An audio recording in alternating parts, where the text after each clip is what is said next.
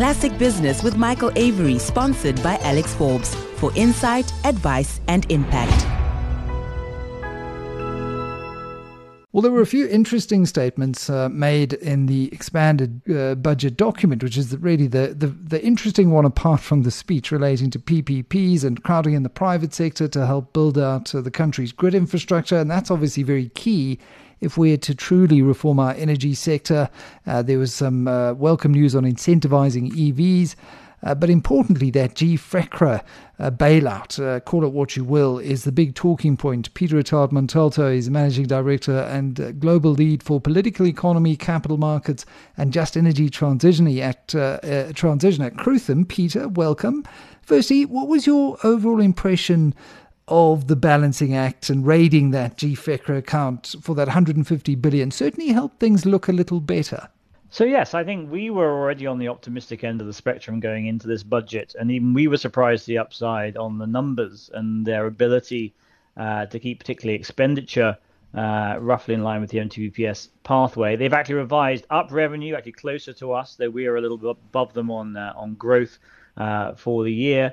So not particularly dramatic surprise there. It's really the expenditure stuff. But the important thing to realize is that GFRECRA is below the line, so it doesn't impact your primary balance of non-interest spending and revenue, and so that staying in line shows that they're not using GFRECRA for slippage and for additional spending, etc. It does, of course, impact debt service costs, which is a medium-run saving they're planning on utilizing. But on GFRECRA specifically, I think there's been huge misunderstandings for now, like a year on this issue. This is not, you can't raid your own piggy bank.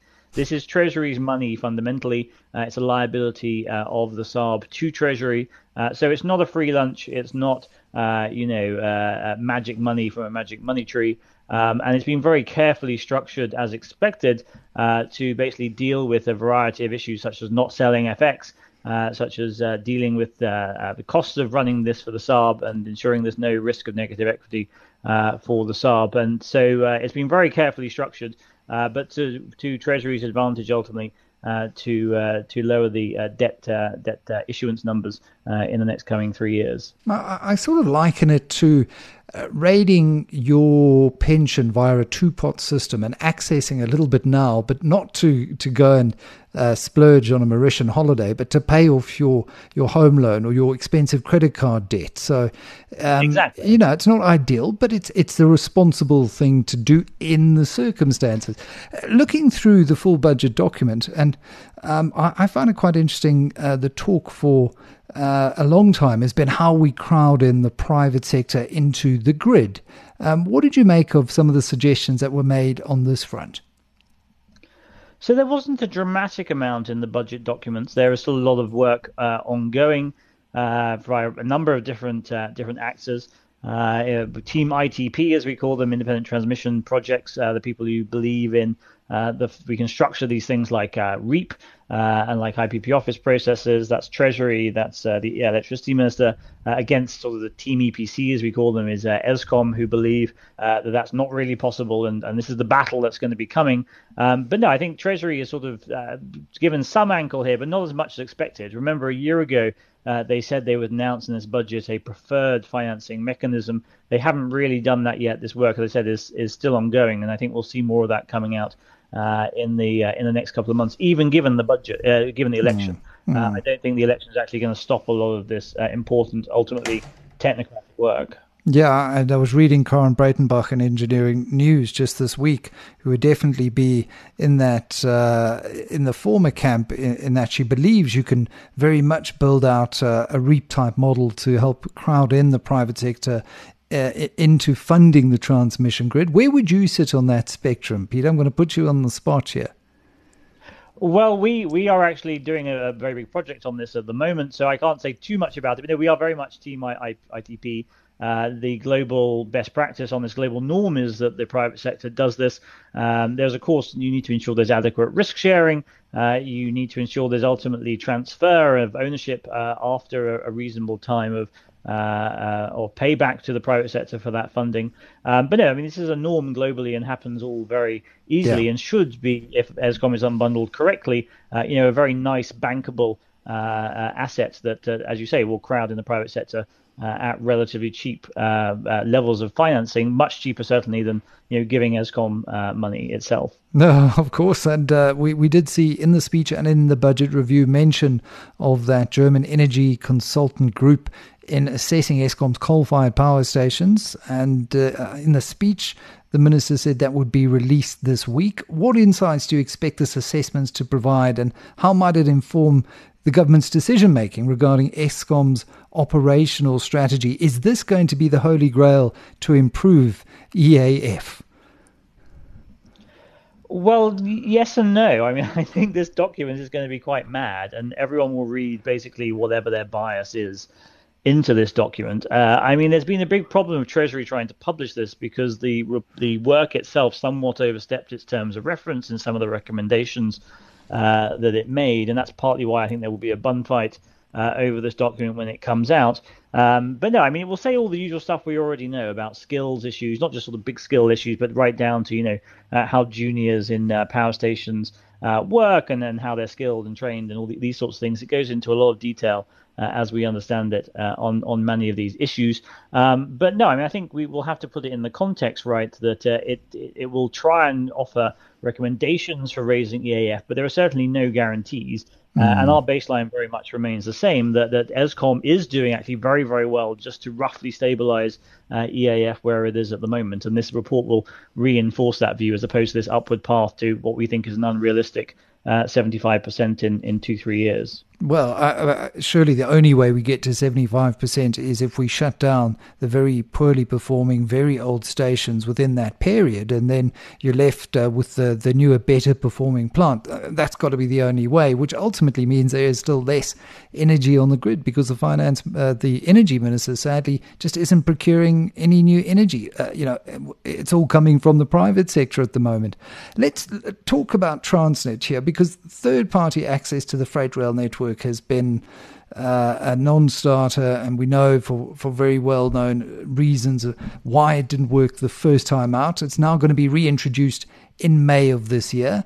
Was enough said and done to assuage market concerns around Transnet and our ports, which are another major constraint to growth?